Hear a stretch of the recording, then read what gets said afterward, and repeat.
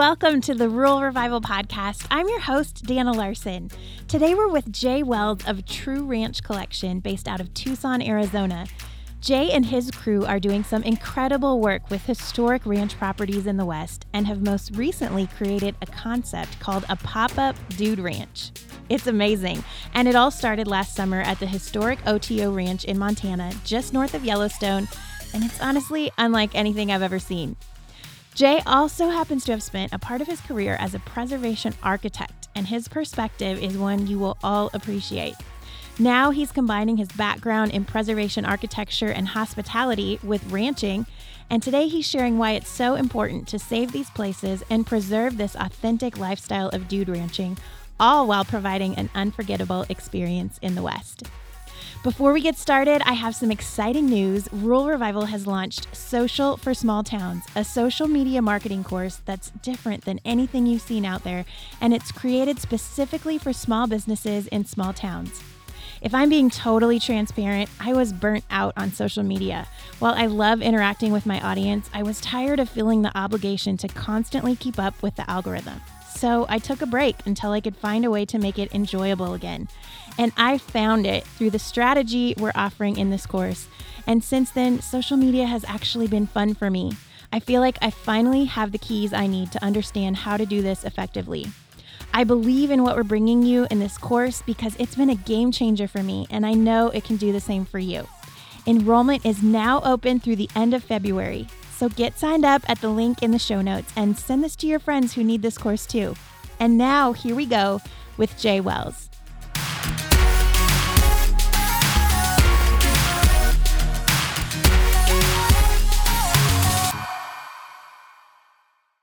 All right, today I'm here with Jay Wells from True Ranch Collection based out of Tucson, Arizona.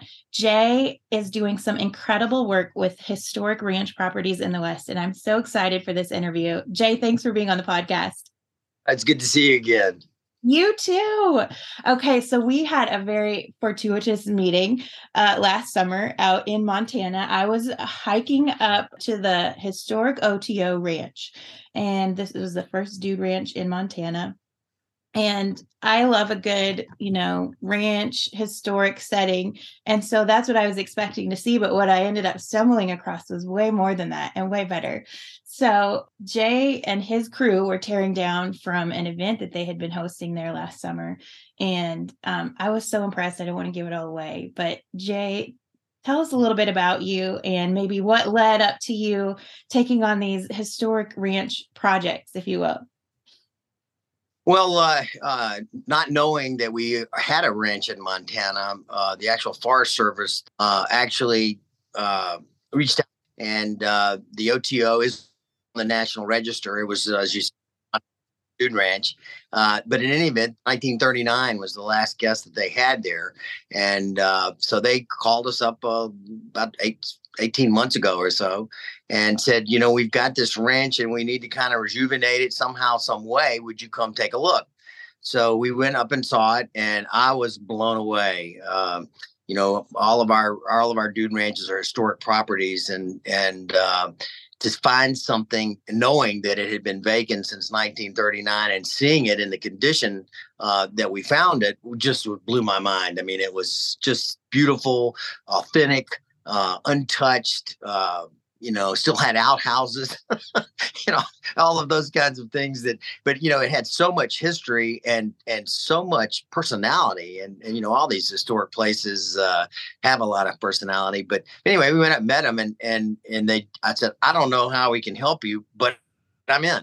And, we were excited about the opportunity. And so we came back to them about a month later with a concept that we call a pop-up dude ranch. And last summer was the first attempt at it, and it was successful in some ways and not successful in others, thanks to the Yellowstone flood. But it was a joy to get involved with it, and we're going back this summer for doing it a little bit longer this summer, and so it'll be fun. We're looking forward to it. Yeah. So to give people some context, this is just north of the north entrance of Yellowstone, and there was a historic flood last year which closed that entrance. But it's not very far outside of the entrance, actually, that you find the OTO Ranch. And when I came up, I mean, literally, you had horse trailers cattle trailers that you were putting mattresses in. You brought in all of this cool Western decor to make it look like it would have looked back in the day. So tell us more about that. Well, we do try. We try to be as authentic to the original ranches as we can be, in the sense of appointments, the type of artwork, the type of bedding, furnitures, etc. So that's something that I have a lot of fun doing, and I've been a preservation architect for years, so I had a lot of familiarity with what types of items that we needed. But the classic lodge in the day was easy to kind of reinvent because we had so many photos of photos from the 20s and 30s. And the OTO just was such a classic. I mean, the Navajo rugs on the wall, the moose head over the entry, and those type of things that you would expect to find. So it was really just sort of channeling what the OTO was, and I think we did a really good job of doing it to the point where the modern photos kind of recreate the older photos. There are little upgrades to it, but all in all, it was a lot of fun to do it that way for sure. Well, I got in. Some of it was already torn down, but even what I did get to see, it was incredible.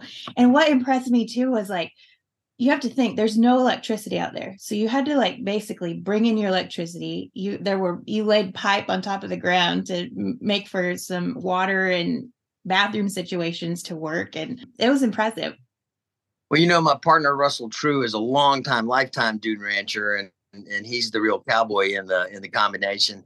And he said, ranches had always been about living off the grid and survival. And one of the ranches down here in Arizona I guess it's now been about 15 years, was the largest private solar installation in the state of Arizona. So that part of it was actually fairly easy. And the technology has come about, but we brought in solar panels, the battery storage units, on-demand propane heaters. And the biggest trick was that they had no bathrooms. As I said earlier, there were outhouses. So we did kind of bring in these modern, that we had custom constructed bathrooms for each one of the cabins. So they had a pretty luxurious little bathhouse. And that was a lot of fun going. Just saw one of those while you were there, no? Yeah, I saw them. But yeah, it was very impressive. Well done. So you came in for a couple of weeks. You're coming back this year. What does an experience look like for someone who comes to the OTO? Well, of all of the ranches, because of its remoteness, because of its authenticity, being the fact that literally we are just trying to fashion this event around the structure that's already there, it is really I don't think there's another dude ranch experience that can quite be that authentic, in the sense that you kind of roughing it. You've got an outdoor bathroom. Once you get in the bathhouse, it's a nice, luxurious little place, but still you have to go outside the cabin to go there. There's nothing around it. You can't drive a car up there. You have to be brought up or ride up and on a horse. And so being back up at that altitude and that close to Yellowstone, the entrance to the ranch is right off the Yellowstone River. And you're 10 miles, as you said, from the northern entrance to Yellowstone. So what we try to do is they come for either a 3-night stay or a 6-night stay. So they can come in on a Sunday and leave on a Wednesday, and come in on a Wednesday and leave on a Saturday, or they come in on a Sunday and stay all the way to Saturday. Why that's important is it gives you a chance to bond with the guests. It gets you a chance to kind of soak up what the lifestyle was like in those days. We cook all of the food in an outdoor tent, but we eat in the lodge. We have a big spread back in the billiard room where all the booze and everything is part of the combination. But it's a lot of fun, and it's a mixture of horseback riding, archery. We do some shooting. Of course, there's lots of riding up into the mountains. We have offer a rafting trip on the Yellowstone. We offer a tour of the Yellowstone on Wednesdays for those that actually stay the full 6 nights. So that's included in the package. But it gives them a chance to get out there and really understand what the ranch is, and not just someone coming to stay the night because they want to go tour the Yellowstone. It is literally a ranch experience, and we're happy about the way it worked out last year. Everyone was delighted with it. We had more people than Yeah, but the flood did that. And, you can't get mad about God and his sense of humor. Right. We're actually opening up the latter part of June as opposed to the latter part of July. So it'll open up on the 25th of June and run until August 12th. And then I cannot remember if you were there before or after the open house. But on the very last Sunday, we had an open event for people to come from Bozeman, Billings. They came from all over Montana, actually. And we thought there was going to be somewhere around 75. And I thought, well, we'd be really blessed if we got 100 people. And over 600 people showed up. we were unthought refried beans to feed people. But this year we're doing a 2-day open house so that we can kind of give the people an opportunity to come and not be just such a mad rush as it was last summer. So that's a big improvement. That's really cool for you guys. And the north entrance to Yellowstone is going to be open this year, right? Oh yeah. No, they actually opened it up while we were open, but by that time people had just changed their summertime plans, and that's understandable. And the poor businesses in Gardner suffered the most. Yep. And that was really a shame. But we, in the open house, we actually donated all the money, did raffle tickets, etc., to raise money for the Gardner Community Fund that were supporting the local businesses from the effects of the flood and the loss of business. And I think we raised close to $4,000 for them on that one day. So we're hoping to repeat that this time as well. That's incredible. Yeah, it was hard to drive through Gardner and see. It was just really quiet, and it's not normally that way. So you also, some of the funds that come in from you doing this event help go towards the preservation of the OTO.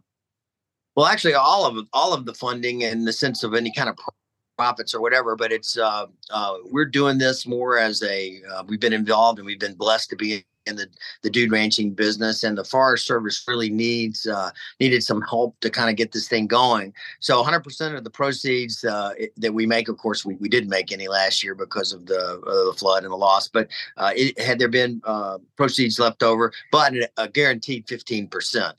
So this ideally, if we had been full, there would have been something like a $60-something thousand donation to the Forest Service. But I think last year's was right around $14,000.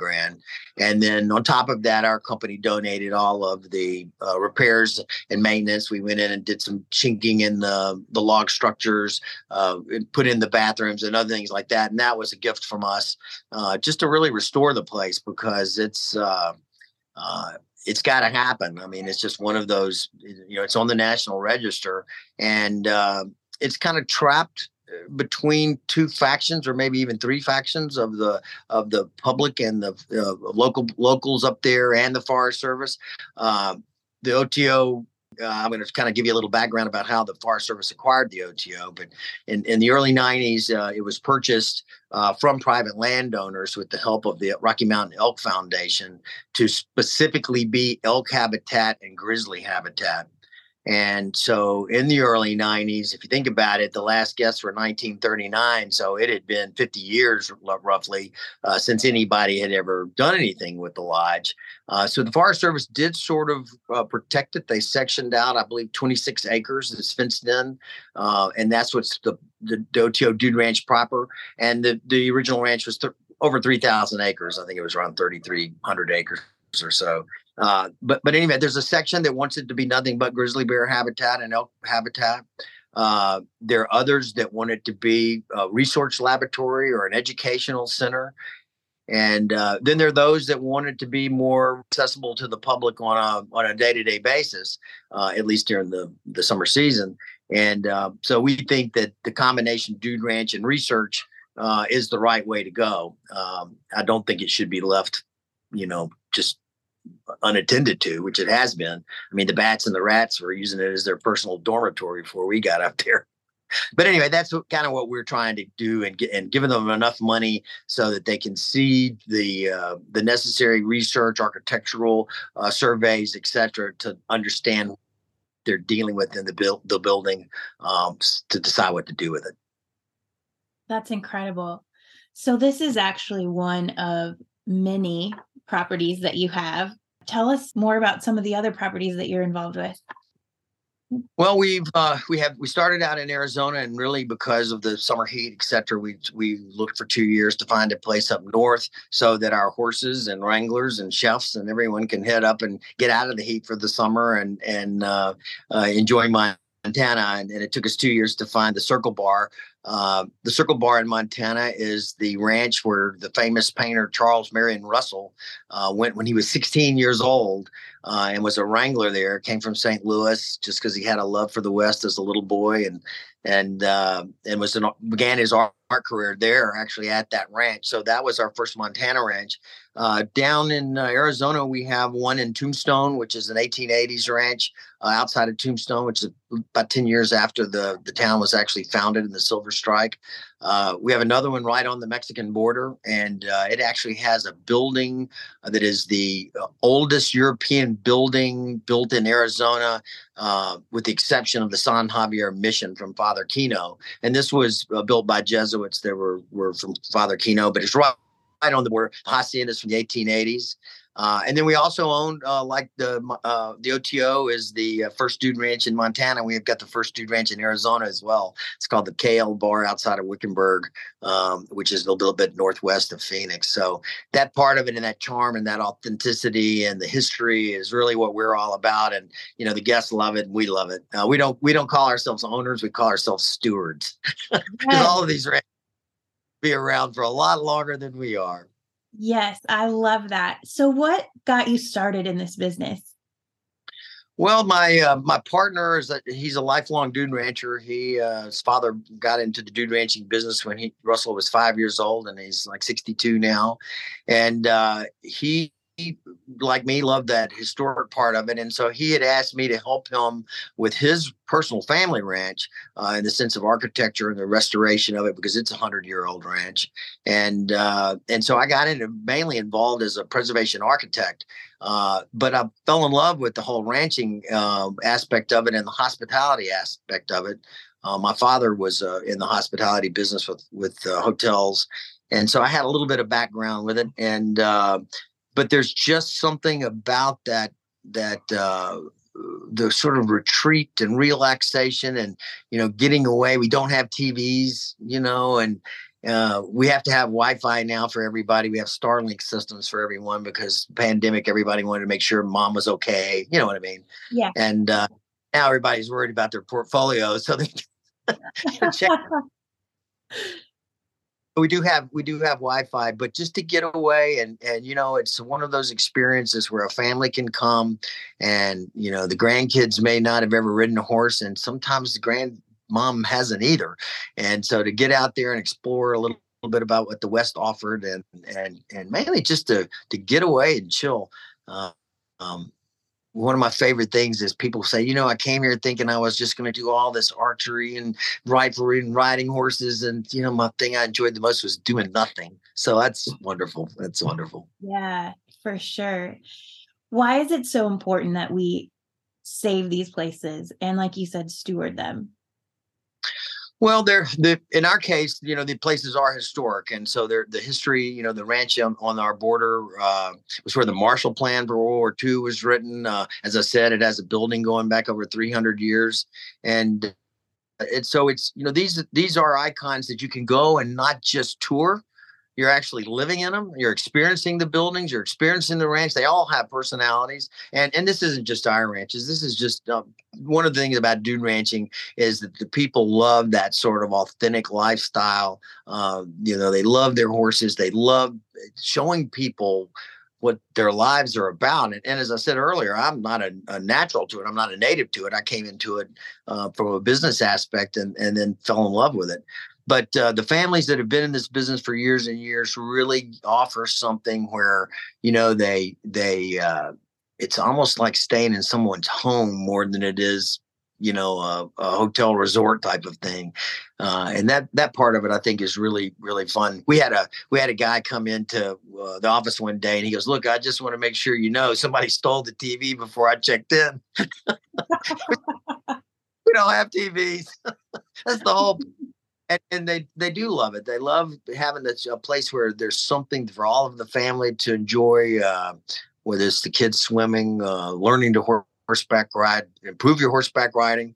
No better place to go if you've never ridden a horse than a dude ranch, because they're all geared towards, beginners and folks that aren't really experienced horsemen per se. Yeah. So in a way, you're almost preserving a lifestyle too. It is that, and it's like anything. The revival, and in the food industry and farming, farmers markets, etc. I think that as we're burdened by technology and social media and just the rapid change in our connectivity, which if you think about it, I mean, you no matter where you are these days, you can get in touch with someone. I've seen that over my lifetime, and so that part of it. But you need that moment to kind of re-anchor or have a chance to just chill. I think that's important. And you see folks. We call it the 24-hour syndrome, because they'll come off, they might have had a flight delay or whatever, and they show up at the ranch and, oh, the bell's going to ring for dinner. What if I don't hear the bell? Will you feed me? And, just all this service. And then 24 hours later, they're just like, really love that. Yeah. So we have a lot of listeners who are trying to do some form, I would say, of historic preservation in their small towns. Sure. Whether it be a historic building or just something cool that's been a part of their town for a while that they don't want to lose. What advice would you have for them in trying to save these buildings and pieces that are an important part of our history? Well, speaking more as a preservation architect than a rancher, I think that one of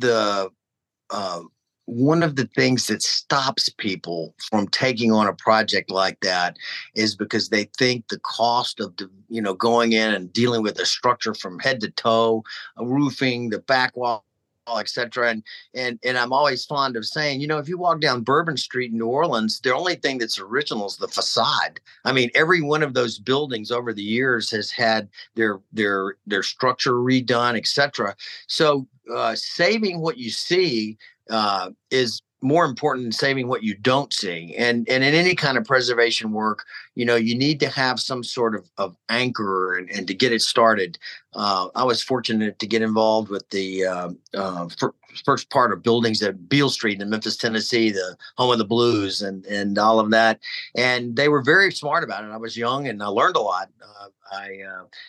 But what they did is they took the important buildings and they did them up. They did some head to toe, but most of them were just the facades, and they then went in and reworked the background. But when you go there, you feel like you're walking down Beale Street in the 30s. I mean, there's some more neon or whatever, but they were really sensitive to that. And I think that in the small towns, the town has to have a cooperative sense. It might be that there needs to be a music store, for example, and that music store might not make a lot of money, but having that as part of the experience might be something worth investing in, being part of the whole overall plan. Because the thing that inhibits, especially small towns, and I'm from a small town in southern Alabama, but in small towns is, there's lots of creativity. There's typically more money than you would think, from just looking at the town. But everybody kind of wants to work in their own little room. And it really does take a cooperative effort to come in and say, if we're going to do this, may the best idea win. And I think if people go into sit down at a table and they're trying to do something with their town, they'll see that collectively it's stronger than all of the individual parts. And that's just true of just about everything in life. That's incredible. It's funny. I've seen the impact over my life of these small towns, and I can remember there was Deming, New Mexico, which I was familiar with from some travels in my life architecturally, and but anyway, they had a giant fit over a Walmart coming into town, and it was going to run out the little shops and the pharmacy and it did, but what the result was, there was a coffee shop. There was an art gallery. There was a bookstore. And, Americans are so industrious that in the result of that sort of impact, the town came out the better. It did not gut it. It did not make it a homogenous little town. Deming's character is stronger than ever. And I think that that's true. The opportunities in most small towns, if folks will sit down and make sure that they're all on the same page and work together, it's usually possible. So I applaud you for what y'all are doing, is bringing awareness to the rural communities, because they're not necessarily overlooked, but it's rare that people have the time to understand them and enjoy them. And I think that's really cool. Yeah. And it's kind of our own preservation in a way, like we need to preserve these places and this way of life. It's not just the architecture, that's for sure. Yeah. Yeah. What's one of the coolest projects you've gotten to work on? Oh gosh, I've done everything from tugboats in New Orleans. Wow. As I was telling you earlier, I'm involved in the saving the historic Rito racetrack in Tucson, which is the birthplace of quarter horse racing, and it's one of the few racetracks left where literally there'll be 5,000 people there every day. It's an 18-day, just the weekends running now, actually. And to see those, the horsemen and the crowd come out, and the kids from the University of Arizona come out in their seersucker. And that's been one of the most rewarding, because it had a big impact on the city of Tucson, which is no small town, but it's small enough that something like that is in the heart of the city. It's historic. It's on the National Register as well. So that part of it was a lot of fun, but anything like this is a curse. So, you come to me with a building that needs saving, I'm your man. That's awesome. You have a lot of fans listening right now. I can tell you that. Business. I don't want to think anybody I was making a pitch to be an architect for somebody. Oh, no. Wrapped up in the ranches, but it is, it's a joy to see these places come along, and I think with the OTO there's an opportunity for the Montana to do something that is its roots, and can help the Forest Service. Working with any kind of governmental entity has its challenges, but it's a public-private partnership in the long run, and that's the way of the future for most governments, and especially in the small towns. We're going back to that for just a second. A public-private partnership is usually very, very practical, and what that means is, through nonprofit equity and investment, the governments work with you so that they can take the assets that they may own. And the reason is that our governments are burdened with these assets, these historic districts that they somehow got over trying to save it, and then but they don't have the monies for the operations and maintenance of these facilities. So any little town or any project like that, it's going to take. The future is that the governmental entities and properties working with private equity is the way to go. And in the case of the OTO, it could be eligible for 20% tax credits for all the construction to restore it. So those kinds of things, their opportunities are out there. They're hard to find because there's just not a lot of people doing it that understand that this help is out there on the private sector as well.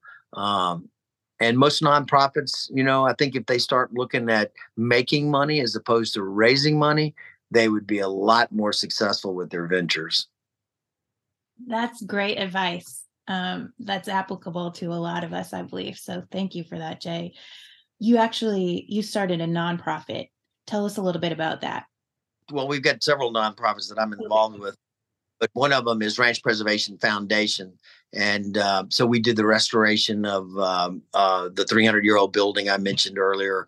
We're working with the OTO. There's a lost smuggler's town called the Presumido Pass, which was where people transferred illegal goods from Mexico into the United States since the late 1800s.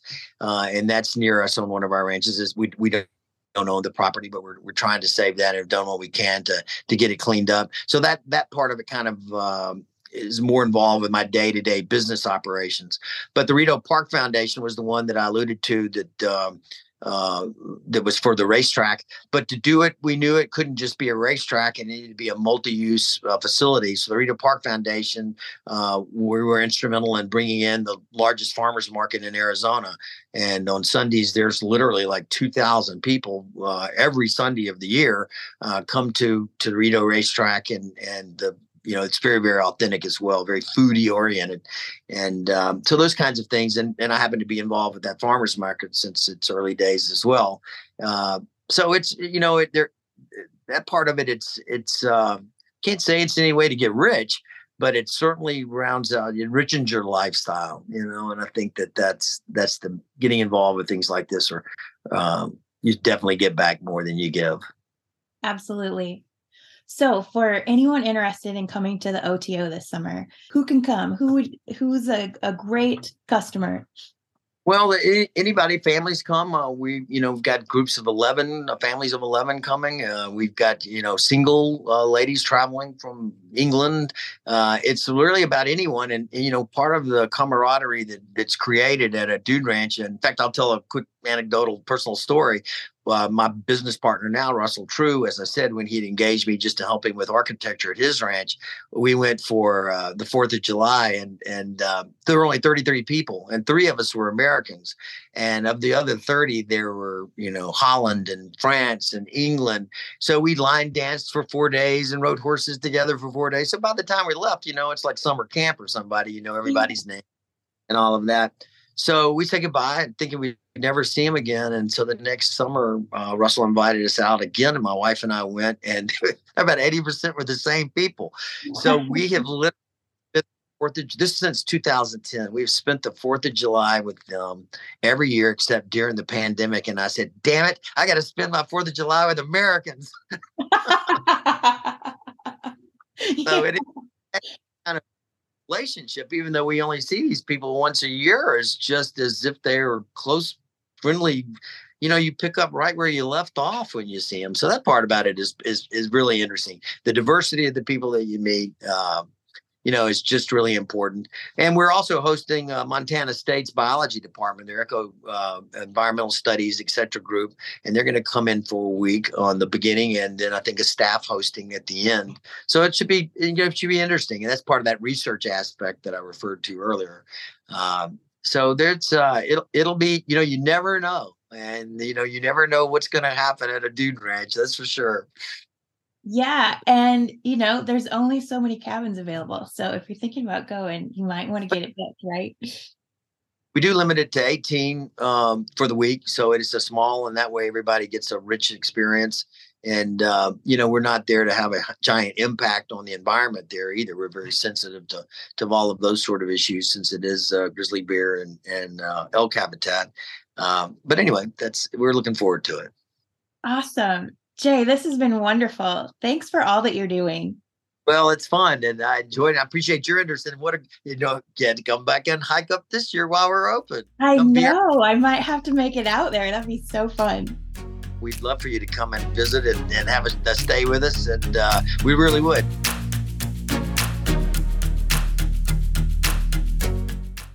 Well, I absolutely love everything Jay is doing and his efforts to save and steward these important pieces of Western history and the lifestyle that surrounds it.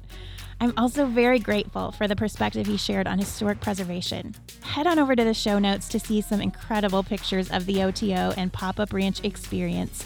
Go give them a follow, and be sure to book your stay soon if you want to experience this for yourself. A huge thanks to Jay for being on the podcast, and thanks to you for tuning in. Have a great day, everybody.